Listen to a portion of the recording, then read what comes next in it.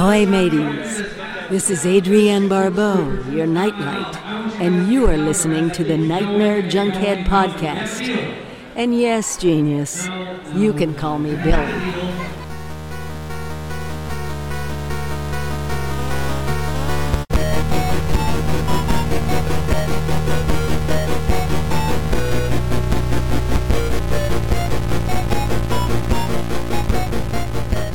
Weaving in and out of your consciousness like a bad dream you can't wake from, this is the Nightmare Junkhead Podcast, a horror podcast that always gives without taking. My name is Greg D. I'm Genius McGee. And on today's episode, we're heading down to Crystal Lake and we're raging the cage as we talk the recently unleashed Mandy.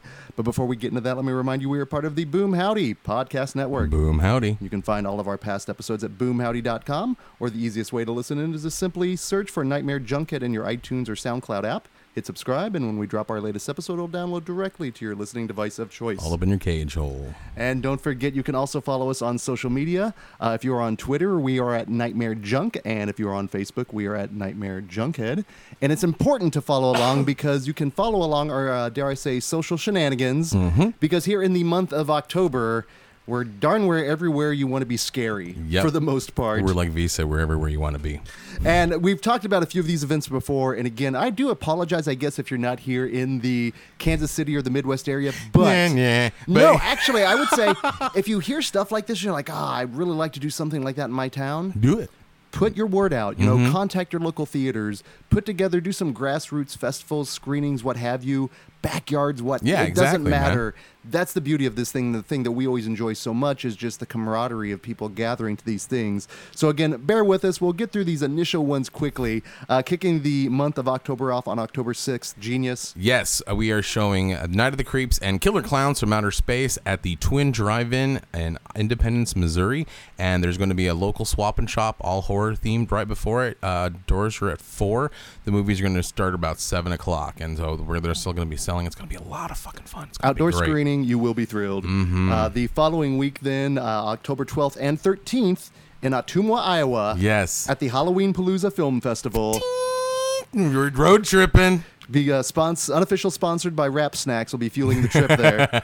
And indeed, we are going to be we're going to be special guests. We're going to be playing the game show, the Game of Games, round 2. Nightmare Junkhead, the home game version on the October 13th at 2 o'clock. We are indeed podcasting live.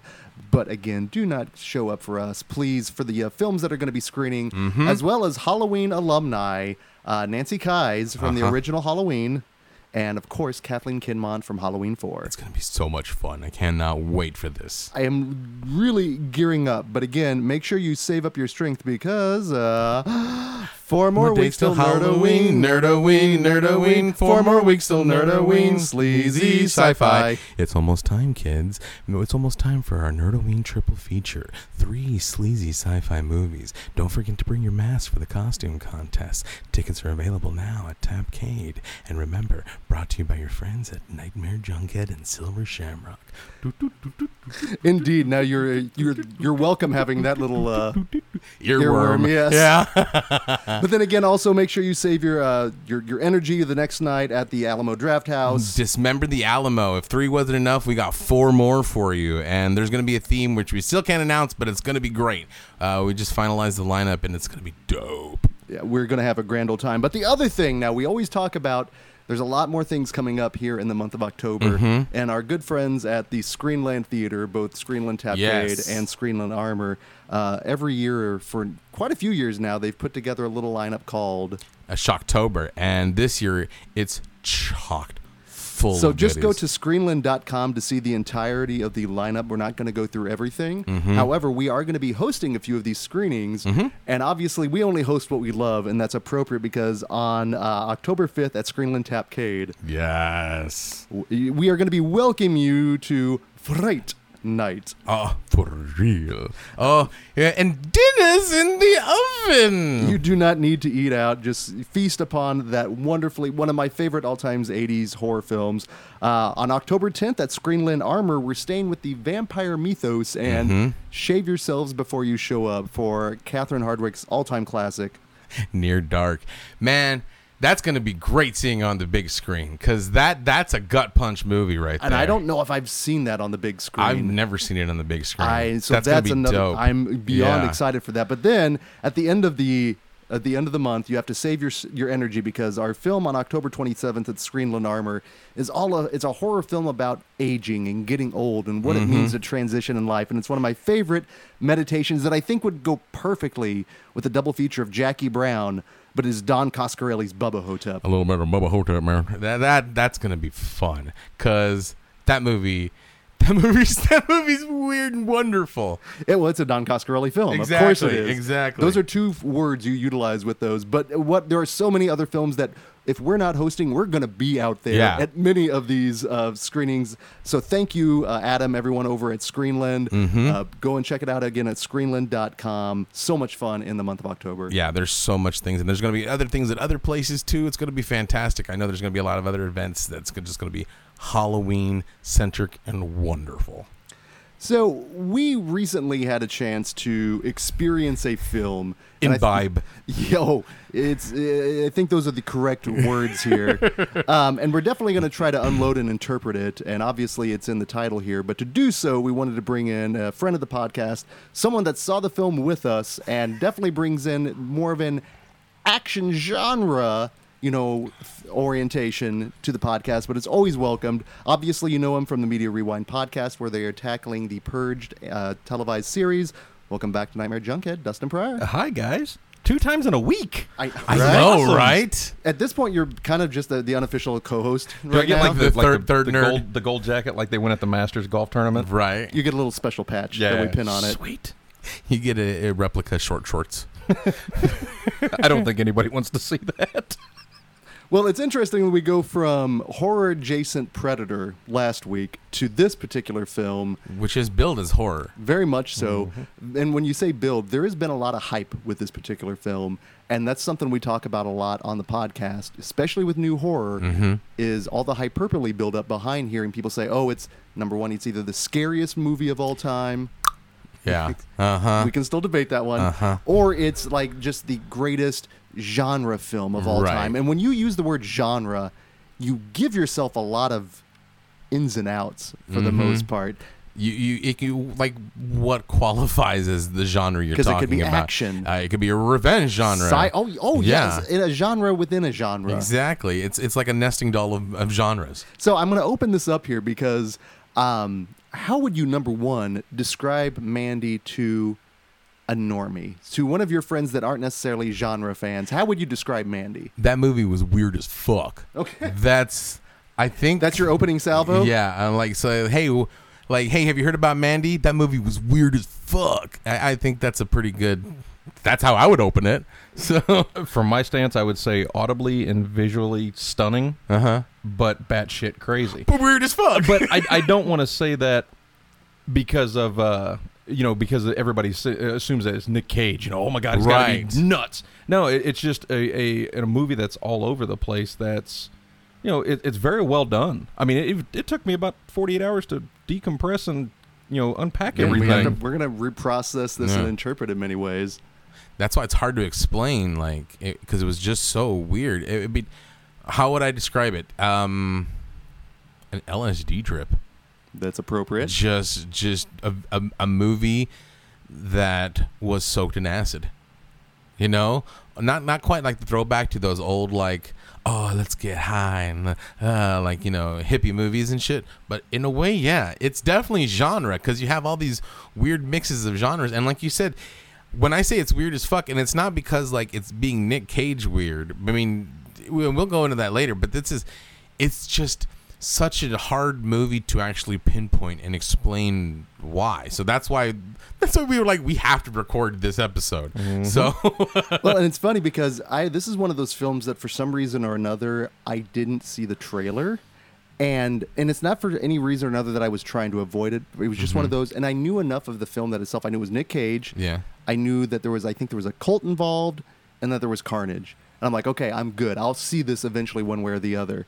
And I'll be honest, my experience going in, because I didn't see the trailer, probably made it one of my favorite initial theater going experiences of the year so far. Yeah? Seriously, because, let me just say this, even in the credits sequence, not knowing anything about this film, when a little thing that came up and it said, Bill Duke as Carruthers, I got such a smile on my face because I didn't realize Bill Duke was in the movie. Right? And when that popped up, and then, we saw it again. The second time I saw it was with your guys' in your first time. And I knew, Dustin, you also said you hadn't seen anything regarding this. I didn't even see the trailer. I knew it was coming out. I think I saw something on Facebook from Erica Kaufman of Atomic Cotton. She said that, she went to say, it was her Mandy Day.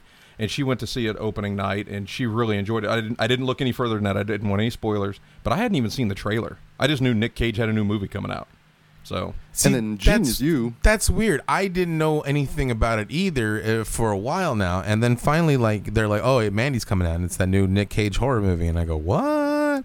And then I just saw the trailer, and I just not dismiss him, like, "Oh, that looks cool." But then after that, I didn't hear anything about it. Like, "Oh, let's go see Mandy," and I'm like, "Oh, that's that Nick Cage weird movie." I'm like, okay, cool. So I'm going in just seeing the trailer, and then I'm seeing all this stuff like Mandy was bad shit, and Mandy's weird, and there's no words to describe Mandy, and I'm like, okay, that's saying it sounds like it's good, but it's really not saying anything. So let's see what this is about. So I wasn't anticipating anything. My interest was piqued.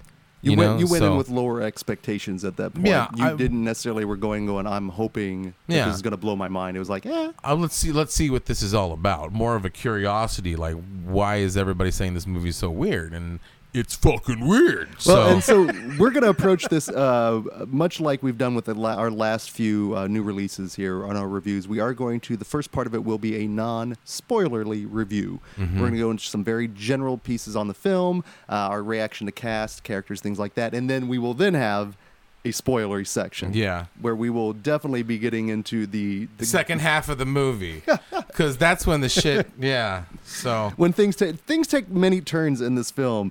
And I will say this, one of the things that I smiled upon initially was within the first little bit of the film, when you introduce Nick Cage, he's introduced with a chainsaw. Mm-hmm. And you don't introduce Nick Cage with a chainsaw if you don't plan on that coming back. So immediately, of course, I was like, oh, Chekhov's chainsaw.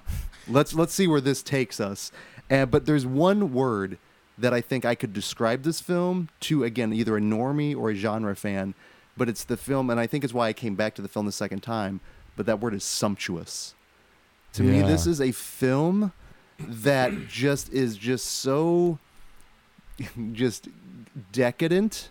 It's like it's a little piece of chocolate that is just so finely crafted. There's so much things that go into it that you're supposed to, like, when you take a bite into it, it's supposed to take you on a journey. It's an everlasting gobstopper. Yes, it is. Greg, you're turning weird, Greg. I'm in a love story, guys. Oompa loompa doopity-doo. These little guys are coming in. Oh no, it's a Cronenberg movie. We got some LSD for you. Oh no, it's a cautionary tale. Right? Yes. Wow. Well, and that's the thing. It's such a visually just a rewarding film.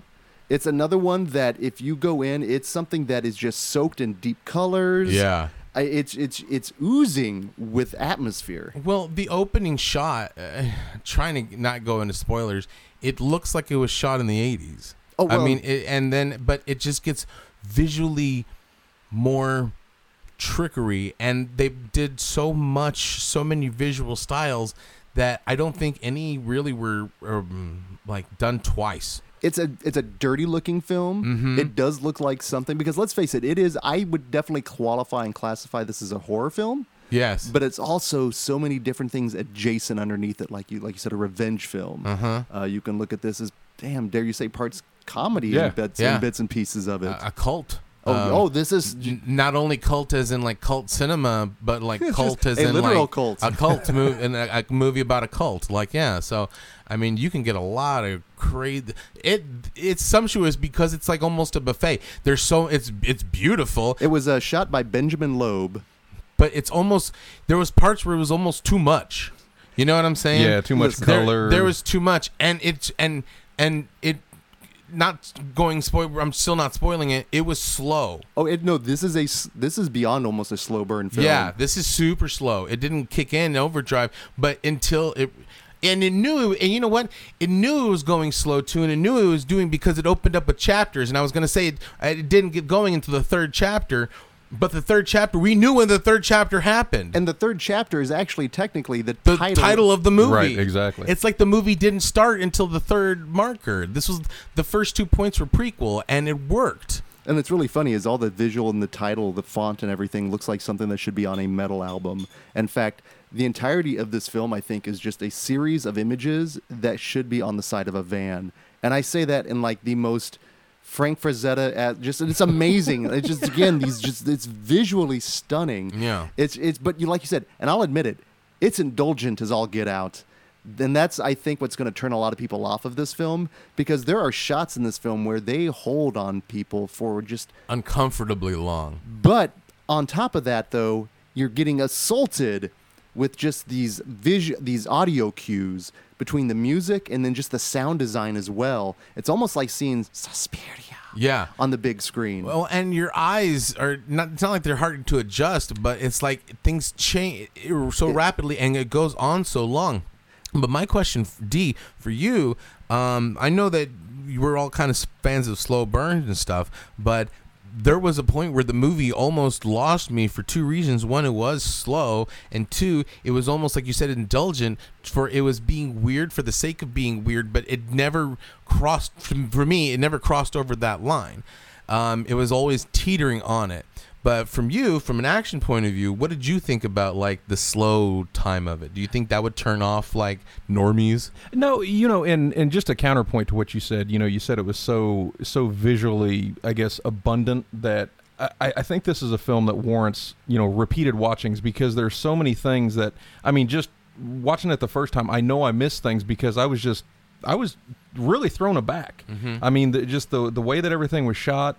You're trying to listen to the score while you're trying to watch the motion on the screen, and you're kind of getting engrossed with all the color patterns and everything else that come up. I mean, it's literally like, Greg, like you said, it's like eating the best piece of chocolate you've ever had in your life, and you're like, I'm never going to have this experience again because I just ate it. Yeah, and the thing about it is overindulgent, but it's also, this whole movie is a juxtaposition on itself, because it is overindulgent, but it's minimalistically overindulgent, because, there's two types of like too much on screen. There's one where like it's a war movie or World War Z where there's monsters and shit coming out of every single corner. That can be overindulgent. This was overindulgent on a simplistic level, like close-up of people's faces, overindulgent. It was Terrence Malick's, Right. The screen was constantly filled, but it was filled with like ethereal colors and like fucking vorpal creatures and shit like that. But like just minimalistically full. It's like yeah, you said the best chocolate, but it's a big fucking piece of chocolate. Well, I think the other thing too is that what the film does really well is that it fills that space with the actors actually acting. It's not just like the reference you said to World War Z. You have a lot of CGI with a lot of zombies and a lot of things going on, but I mean, yeah, it's a zombie film, but I mean, how many more zombies do you need to know it's a zombie film? But this one, you don't know what the fuck is going on. Right, exactly. You've got a lot of different things that are happening, but the actors are doing a fantastic job of, driving the story forward. It's grounded, and it's very much a character piece that first almost 2/3 of the film, of which you are actually supposed to be invested in the relationship between Nick Cage and Mandy, and which in this case, actually, it really works for me because there's little tender moments between them, and again, bathed in such just this Argento-esque lighting. But there's that little bit when they're talking about their favorite planets. Yeah, right. And there's a piece where, and this isn't a spoiler by any means, but Nick Cage mentioned Galactus is his favorite planet. Because he eats planets. Right? And I'm just wondering if that was an ad-lib by Nick Cage because he is such a comic book fan. But for those that are going in and expecting that whole Rage Cage thing, I think we should say this, and this is definitely not a spoiler by any means, but I think they're going to be very disappointed. Yeah, if you're going in just to laugh at Nick Cage, you're not going to get it. And there's a contingent of people out there that just kind of do that ironic viewing of Nicolas Cage and when he's doing his thing. We hosted Face Off with Simon Barrett, and there was people there that came, well, I mean, having a good time, but they were there just to laugh at Nick Cage. And honestly, we were playing up on that because It's fun to have fun with Nick Cage. But this movie, you can have fun with Nick Cage, but there's a point where, for me, and I'm not going to go into this later, talk about it in spoilers. But yeah, it's not the Rage Cage. It's not the Rage Cage we wanted, but it's the Rage Cage we deserved. You know what I'm saying? So I do. I think, very, very similar to what you guys are saying. I think he gets a bad rap, because a lot of the things that he does in this film, he has not done in other films. He kind of plays up the chalky, over the top kind of action in Face Off and Con Air, and in those movies, and and everybody remembers the bees, But in this movie, I mean, he. At least for me, I mean, it was Nicolas Cage, but it wasn't Nick Cage. Yeah, and he's only in about a third of the movie. I mean, he's throughout, but for the first second, it's Mandy and the Villains movie. And I should say also, we're always very fond of films that come in at 90 minutes or below when you can. This was a long movie. It's indulgent, and it is a 2-hour-plus flick. But it's a punishing movie. You're tired after the movie. I was. And I don't know, and it wasn't like we went out crazy late to see it. It was just like, that was a lot. The first time I saw it was a 7:00 screening, and it was really interesting as well as they did a little Q&A session with Kevin Smith afterwards, where they talked with Nick Cage and Panos Cosmatos,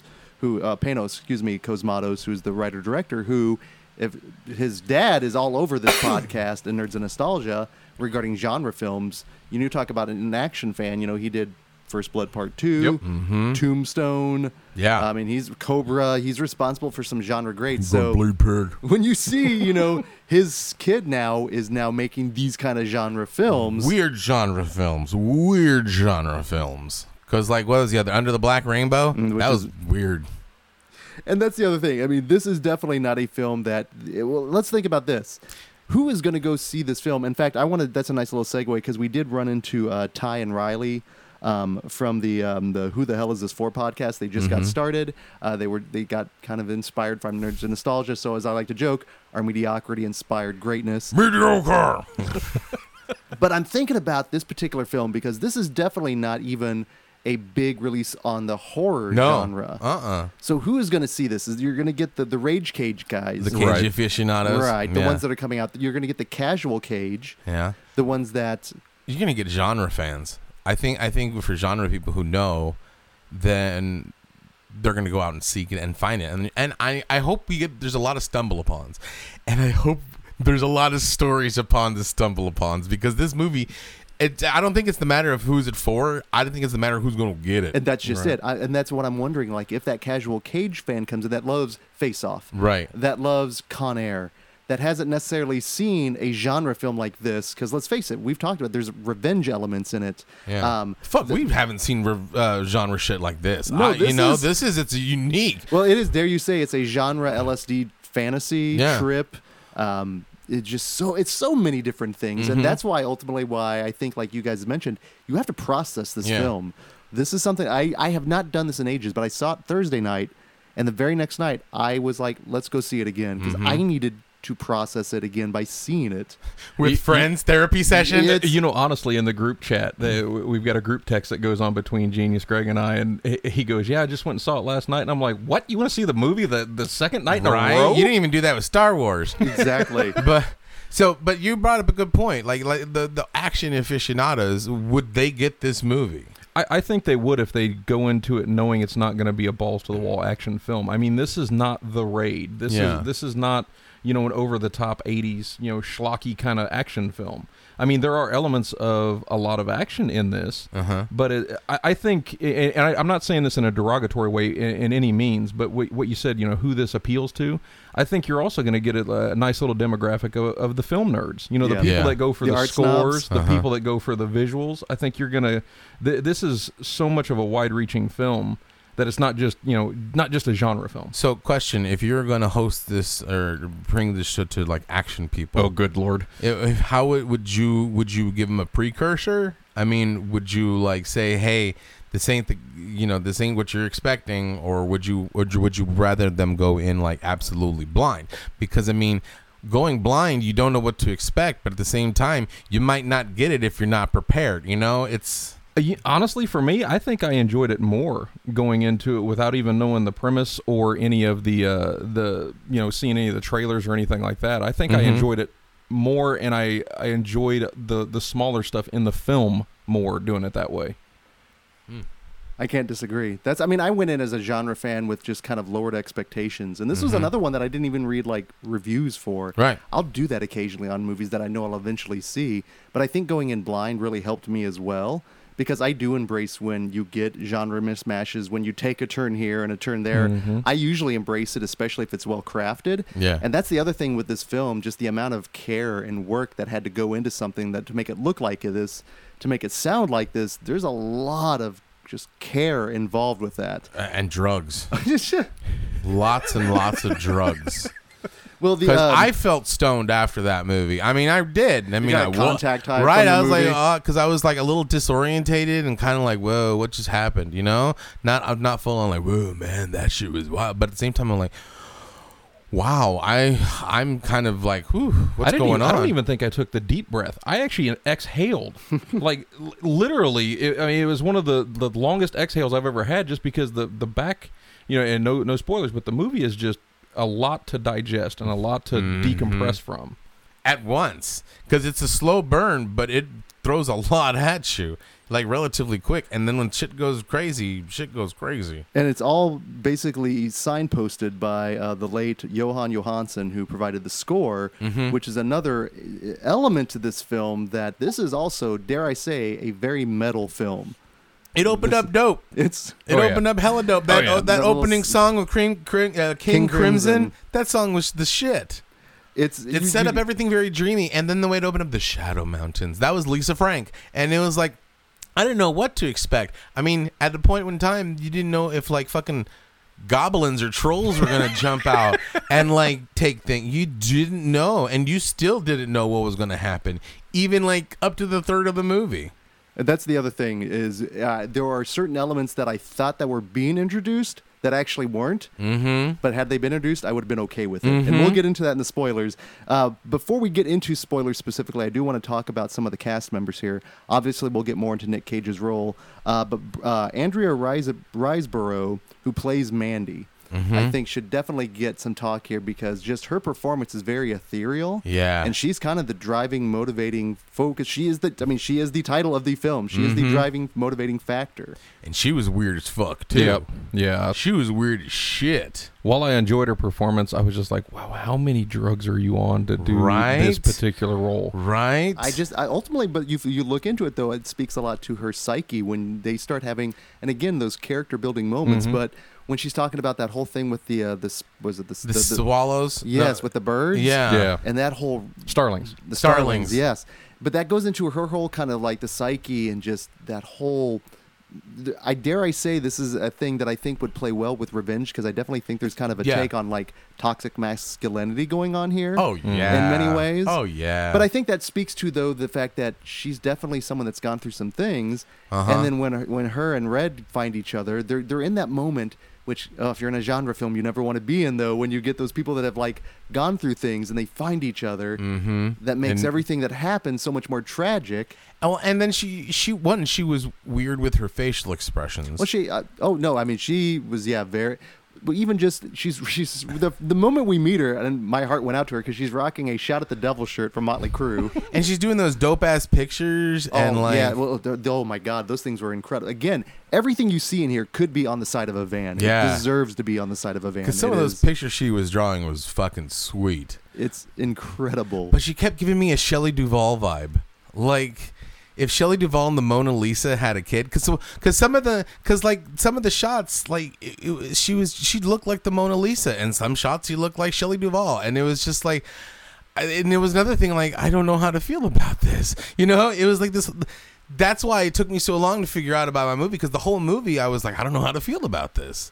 But she did great. Yeah, and I don't think this might have been an acting choice on her part, but a lot of it, I got the vibe was like blankness.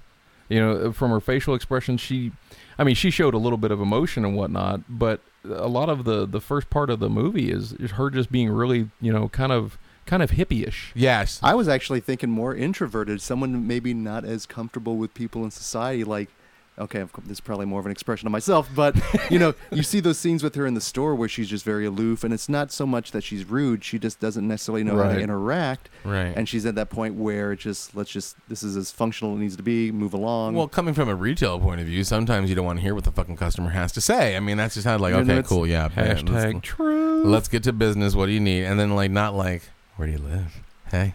Hi. And so I guess now's the perfect time to talk about creepy grandma. We've got Genius. You said amongst many things that the 80s taught us to be wary of 3 things that start with H's. Do you remember those? Mm-hmm. There was hobos, hippies, and hitchhikers. And this film gets us all 3. Fucking all 3. There's hobos, hippies, and hitchhikers, and fucking.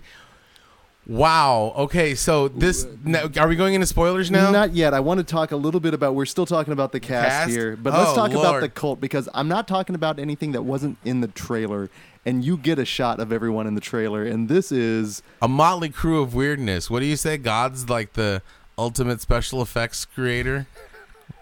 Wow. Isn't that what? Wow, for me, awesome. It doesn't sound as like menacing, but from Genius, it just has that. I just add that awfulness, that extra layer of slime. Just.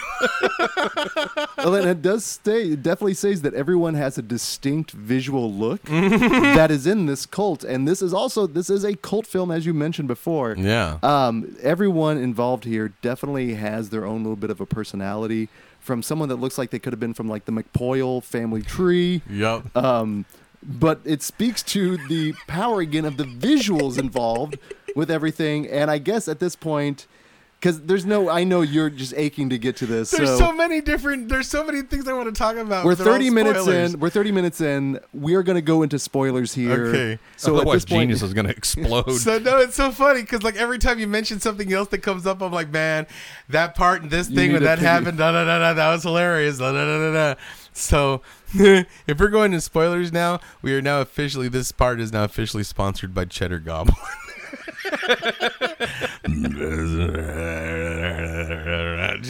You may see a few things out in the interwebs, where you see this really weird, that without any context, even with context. It makes no sense because it's in the middle of the. I think we can talk about Cheddar Goblin and not be spoilers. Because that's true. Because it has nothing to do with anything and anywhere and anyone in the movie. It's just this commercial out of nowhere about fucking Kraft mac and cheese, about a fucking goblin that yaks up mac and cheese on people and then comes out. I think it's my favorite part. Comes out like all sinister out of the mac and cheese with like some fucking didgeridoo growl shit like. It looked like something like Ghoulies go mac and cheese, right? Like Ghoulies go to Kraft College, like.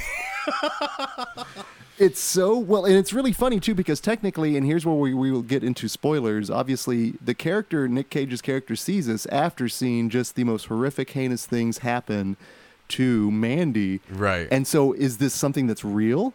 This has to be imagined, correct? The Cheddar Goblin? Yeah. No, I think it was real. I think it was just one of those like. That's not his psyche breaking down and saying this is how we're going to deal with this trauma right now. With vomiting mac and cheese on like kids? No, I think not? His character was cool. They were watching. What were they watching earlier? That other funny thing where he's like running out the thing and then the guy just falls out of nowhere, fucking like just like an old Benny Hill episode or some shit. And I just started cracking up because it gets so random. That's why I backed up because this whole movie. It was so random because you never knew what the fuck was going to happen next. And then they introduced shit like the guys falling down, watching old 50s movie and Cheddar Goblin and like. Well, that makes me wonder if that's, he's just someone that watches a lot of those films. There's that tender moment where they're eating mashed potatoes, just watching a bad movie. And he was completely like just out of it. I mean, because if you watch him when he was stabbing like the mashed potatoes, he wasn't even looking at the plate. He was just yeah. Well, just mindless. I mean, because what else are you going to do if you're living out in the woods by yourself? I mean, watch a lot of bad in movies. The Shadow Mountains. That's when I didn't know if like goblins and shit. Apparently, Cheddar Goblins, but like. Well, I guess also when I didn't see in the trailer was you see these crazy little bikers things show up, and this is a moment in the film when they summon these bikers and by blowing into a rock. And when they show up.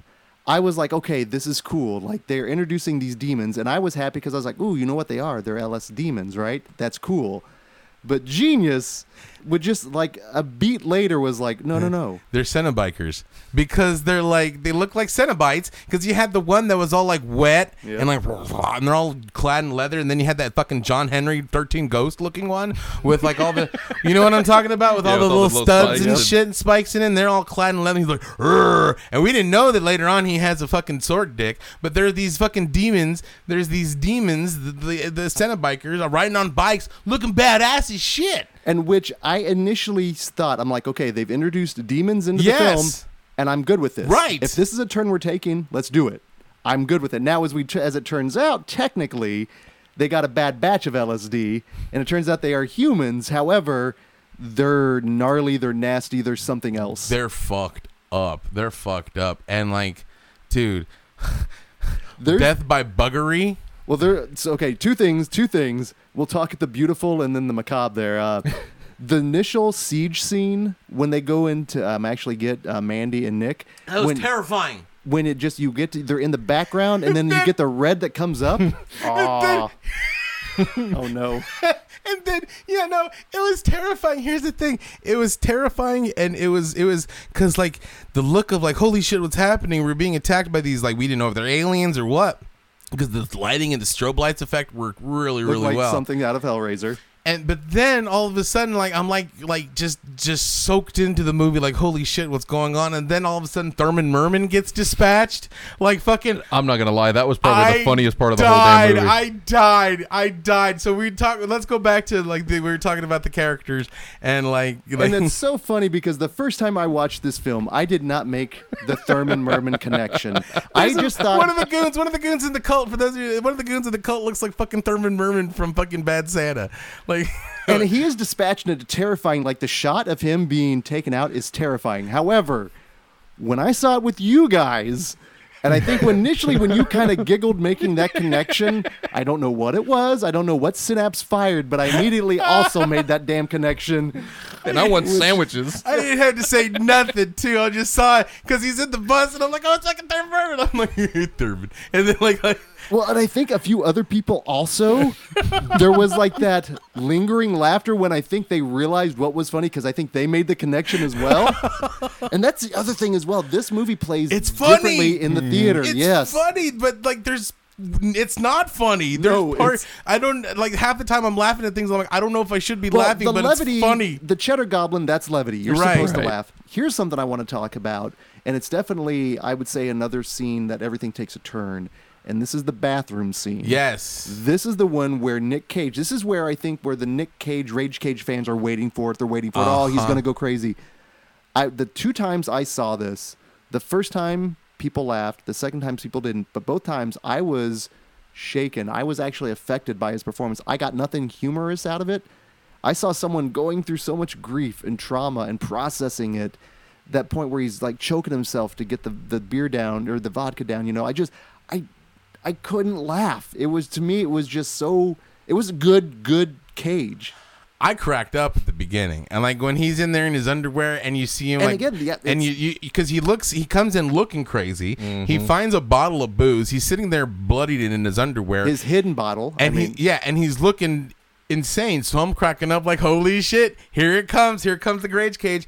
And it did. And then I'm laughing, and then there's like a turn, like maybe because it goes on for a long time. It's a one take. These scenes are long. Indulgent. Long scenes. So I'm laughing for about the first minute, but then after the first minute I'm like, holy shit, he's going through some pain. To me, I was like, he's genuinely acting, and he's doing a damn good job. I was like, that's Raising Arizona. That's early hungry Cage. This is Moonstruck Cage. Yeah, this is good actor Cage. He still has that in him. And we talked a little bit off mic, and I've heard people say it as well. I think a lot of it depends on the director and what they can literally direct him to do, and what they can bring out of him. Yeah. But they still let him do his like madness and over the top Cage. They still let him do that, and when he does that, it will satisfy the Rage Cage purist.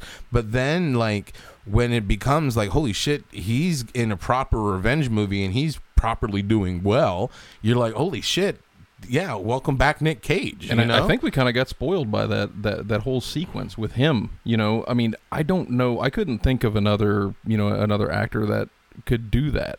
I mean, I know there's probably some out there, but after you see Nicolas Cage do that particular scene, and he goes from having to rip his arms out of barbed wire. That was some Gerald Gaines shit, dude. That made me cringe. The people next to me, I saw so many squirms. It was wonderful because again, I knew that was coming, so I could anticipate the audience reaction.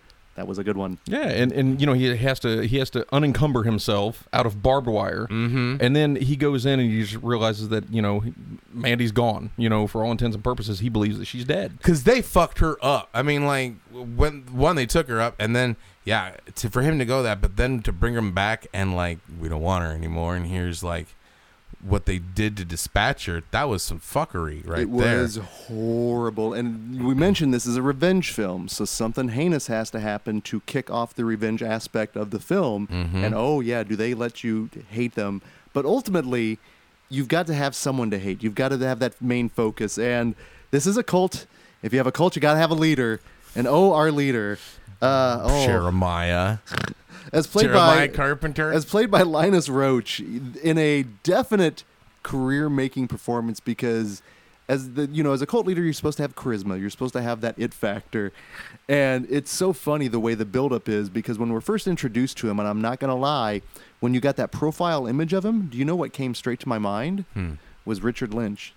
Yeah, like that's immediately the vibe I got from him. And I was like, oh, this is... And I could just feel like him channeling that kind of vibe, that kind of cult leader. And that's why I was immediately on board. So when he actually got to probably do the most cagey of what people were anticipating. He was insane. Like his whole like, what was it? Like, you're nothing but Phil. No, when he goes, boo, real long and just being real slimy and skeezy. And here's the thing. I didn't know if he had magical powers. I didn't know if he was summoning demons, or if he was just straight up Jim Jones. Right, because like the movie it raises all these questions and never really gives you any answers.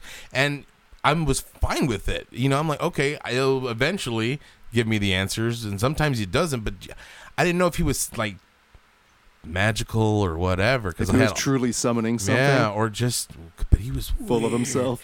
He was so weird. Well, how do you think I feel, man? I told Greg after the movie, I spent like probably 5 minutes after his introduction trying to figure out who the hell he was. I knew him from somewhere. He plays Michael Cutter, the district attorney on Law & Order and Law & Order SVU. So, I mean, you can't get any more polar opposites in terms of character than those two people. He was like Jim Jones, and he was like Buffalo Bill, and he was like, he reminded me of Spicoli, and like... Because, like, didn't he, and, like, the guy from Warriors come out and play, like, all that, like, rolled into one fucked up package. But I don't know. When we're finally introduced him proper. But when he sets off his plans and he's sitting there in that weird ass robe from The Visitor, and like, and he's like, hey, do you like the Carpenters? I like the Carpenters. I like the Carpenters so hard. And he sure goes for it, untucked. Like, hanging dong for at least 10 minutes. Again, another long, and it wasn't the fact that it was uncomfortable because it was male nudity, because it's fucking, we're guys. We know we have dicks. But, like, it was just because he was all like, come on, suck it. Do you like my record? It was just like, he was the fucking worst. He was awful, and I'm thinking to myself, why do these other fucking goons and troglodytes are following him? And that just tells you just how bad they have begun, how low you have to be to follow someone like him. And then to have people being stung with bumblebees and shit like that. The cherry on top. The cherry on top. Because that old woman was creepy in her niceness, because she was like, I'll do anything. And then when she was talking to Mandy in the store, where do you live?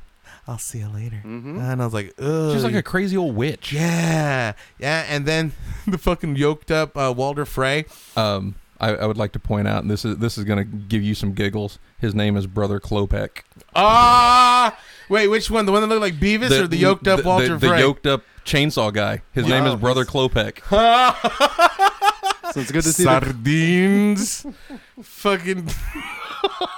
And again, well representation in the cult. You also get a mulleted individual there that is another one that just defies description. Beavis. Beavis, yes. Yeah, cool. So much of Beavis. Mm-hmm. He reminded me of Beavis. He's like, oh, and then Thurman Merman, and I cracked up. I had to laugh. But who was that goon that was his right hand man?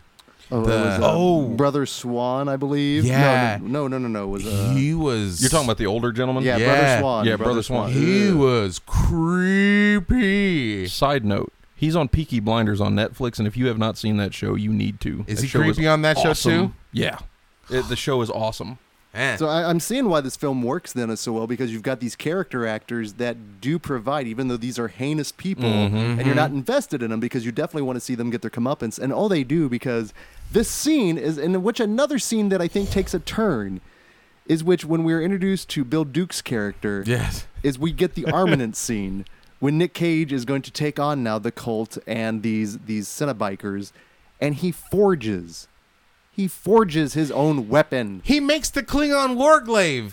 The Batleth? Yes, that's exactly what he does. He totally makes one of those things, and I'm like, dun, dun, dun, dun, dun. I was waiting for like fucking Basil Palladarius to like, bum, bum, bum, bum, right? Bum. What is the riddle of steel? You know, and he's just being all caged out and shit. But like, and then Bill Duke was like, man, those people are fucked up. I mean, like, you get exposition per Bill Duke. And actually, you need some. You need a little bit of exposition on what the fuck is going on. Because at this point, then that's when you find out they aren't Cenobikers; they are LS demons, technically. Yeah. You know, but they are just that crazy. And then ultimately, when you get again, that is something straight from Conan with the forging of it. And like you said, I always thought it kind of had a Buffy the Vampire Slayer actually has this scythe that she uses. Again, getting nerdy with that one there. That was where my brain went to. But that's indulgent. And again, that's another thing that I can understand with an audience. If you're just like, oh my God, what? I could see that being the turn that's like, really? Because this is the part that's too much. Right. Come on now. He's a lumberjack and a smith and like fucking, yeah. And this is the part that's gonna be. We just had like a person being roasted. I'm telling you, though. We had like, people like tripping out on LSD. Yeah. Oh, and that little bit, the fact that they're kind of funded by their chemistry, their LSD farm there, that you get the fact that he's actually kind of fueled by drugs through the last third of the movie. Yeah.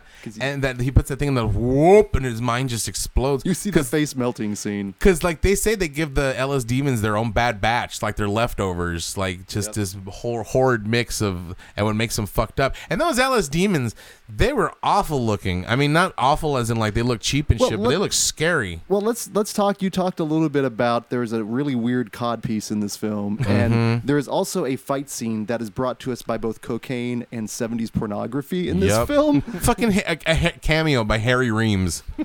Just like fucking.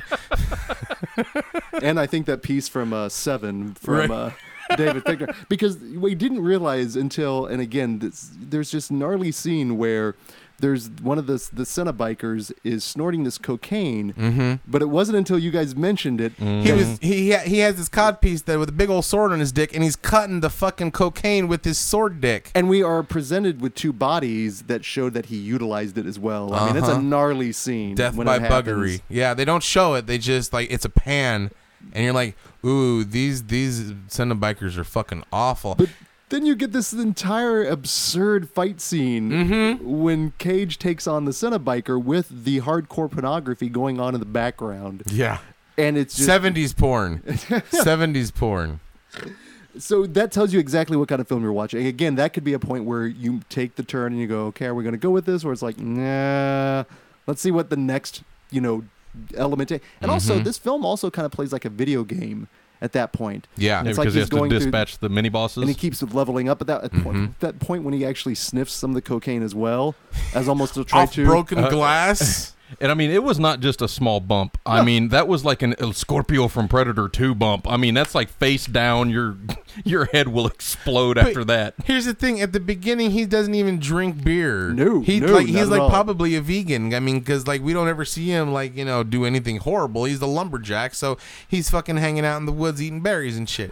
Next thing you know, he's fucking drinking a whole bottle of whiskey, snorting multiple rails of cocaine, and like all LSD'd up. That's like a trifecta of like fuckery, and all in one night.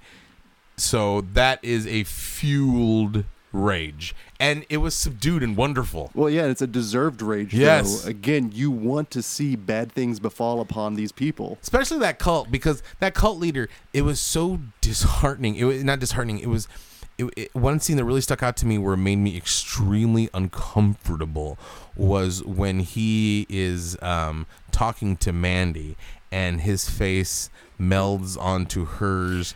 And then vice versa, and the eyes are just enormous and big. And this, I was like, they're talking right at me, and I'm not comfortable with this at all. You know, I don't know what's going on in your face, but I don't like it. You know, so it was just like it was a cool shot. All the shots were cool, but all the shots could be uncomfortable as well because it was just so ethereal. You know, I tell you, the shot that really made me uncomfortable was when you were talking about the buggery biker. When he cuts him open, and like Nick Cage just takes like probably 2 gallons of 2 gallons of Evil Dead blood to the face, and he's drinking it, and I mean it's just all over everywhere. Mm-hmm. We are almost 50 minutes in. We have not talked about the gore in this film. Right, this is a straight up horror movie. This is gory as shit. When it gets gory, this is a splatterpunk. This is again set in '83. It feels like a 70s Fulci film. It feels like something you'd see at 42nd Street. It feels like, it feels like an old hippie revenge movie, like from like the 70s. But this is a cautionary tale. Why you don't take the brown acid, kids, because this is what happens to you. But, man, the eye gouge, that was fucked up. Oof. Oof. Just all the dispatching actually is pretty good, and that's the other thing you need with a good revenge film is you need escalating ways to take out the bad guys, and ultimately it definitely plays out pretty well. It actually has a class of 1984-esque death when the guy falls on the yoked up Walter Frey. I want this pie cut in half.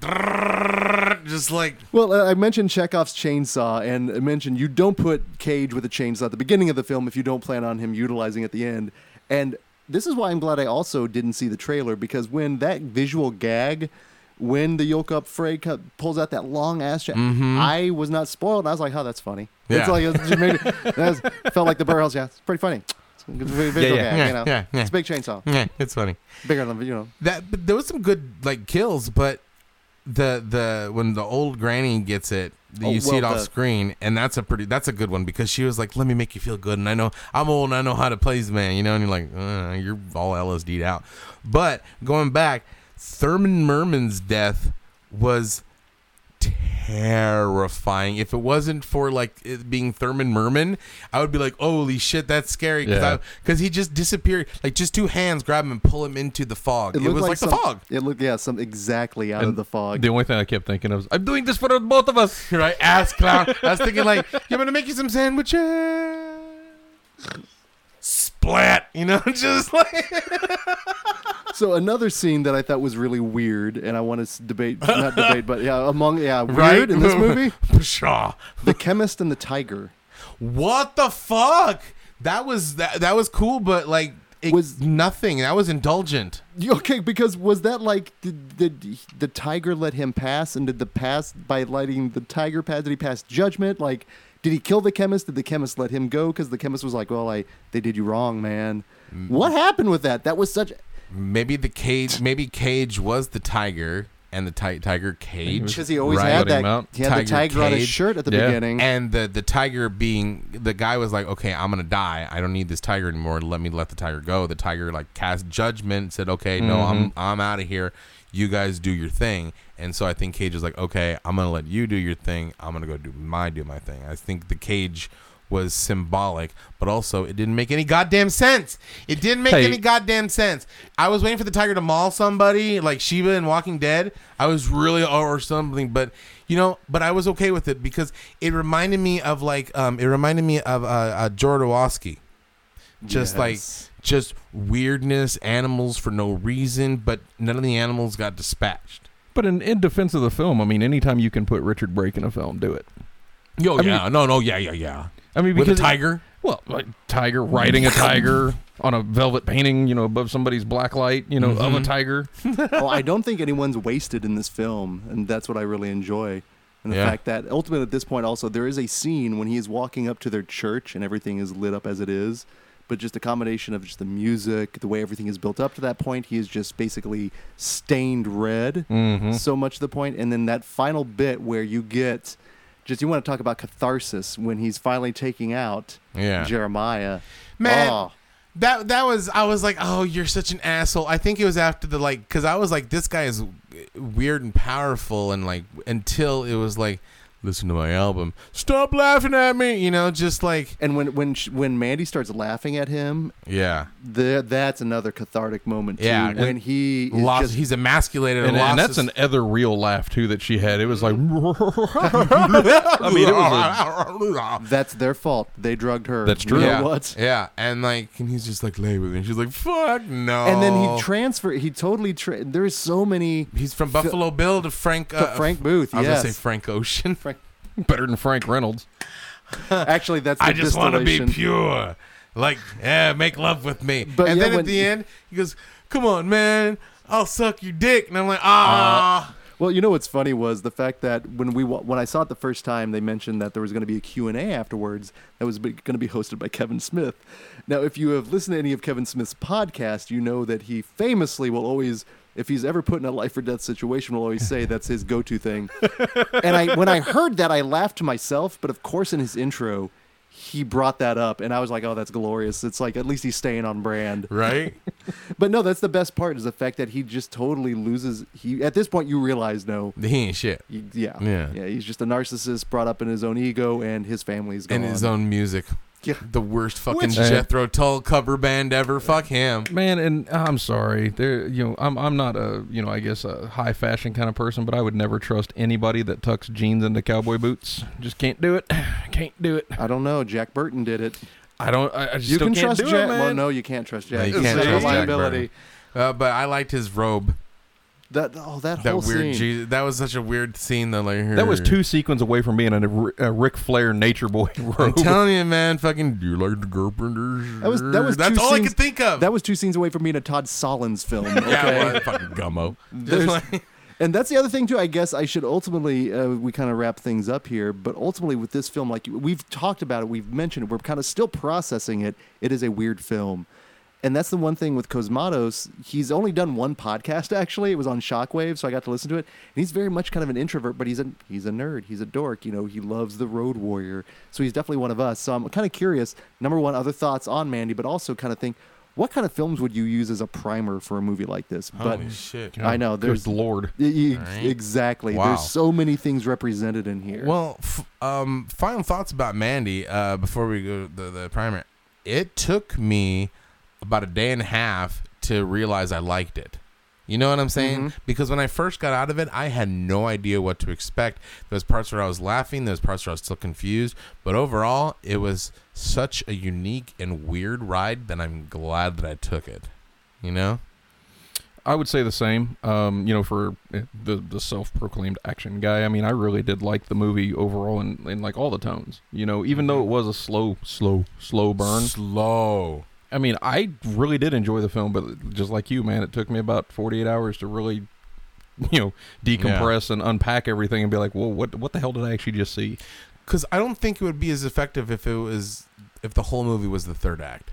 No. You know what I'm saying? Not at all. If the whole movie was the raid, because like I didn't know what to expect, and I kind of thought like, okay, I kind of figured that it was going to be a revenge. I mean, the name is Mandy, and when we introduced Mandy, like, okay, something bad shit's going to happen, so he's going to go on a spree.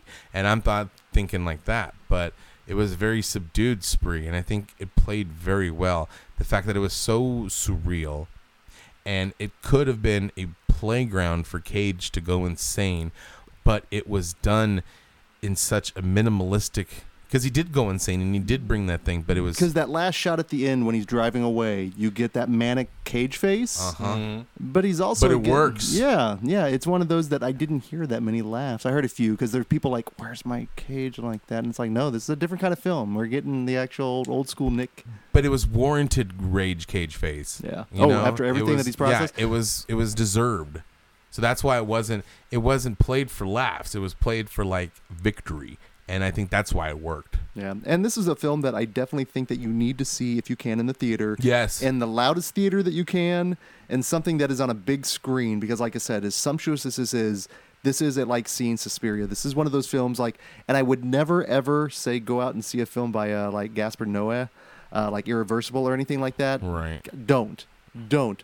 But this film, I think, had that same effect on a lot of people, that it was just punishing. It was assaulting, and you had to process it. Yeah. So it's going to be one that I think will find its audience on Blu-ray, on streaming, whatever it comes up. But I'm glad I saw this in the theater. I am too. Me too. I don't know how. I mean, I'm sure it would play just as good at the home, but I think you would lose a lot. Well, especially people have good surround sound theater. Yeah. You know, you can replicate it, but again, like I said, you know, your audience can really affect the tone of the screening, and this one can go many different ways. Do not see it under the influence of acid. You will go insane. You will die. Yeah, you will. Your brain will melt. I can only. Yeah, your brain will. You will be permafried. You'll become a LS demon. That's right. So seriously, I mean, it can be a cautionary tale.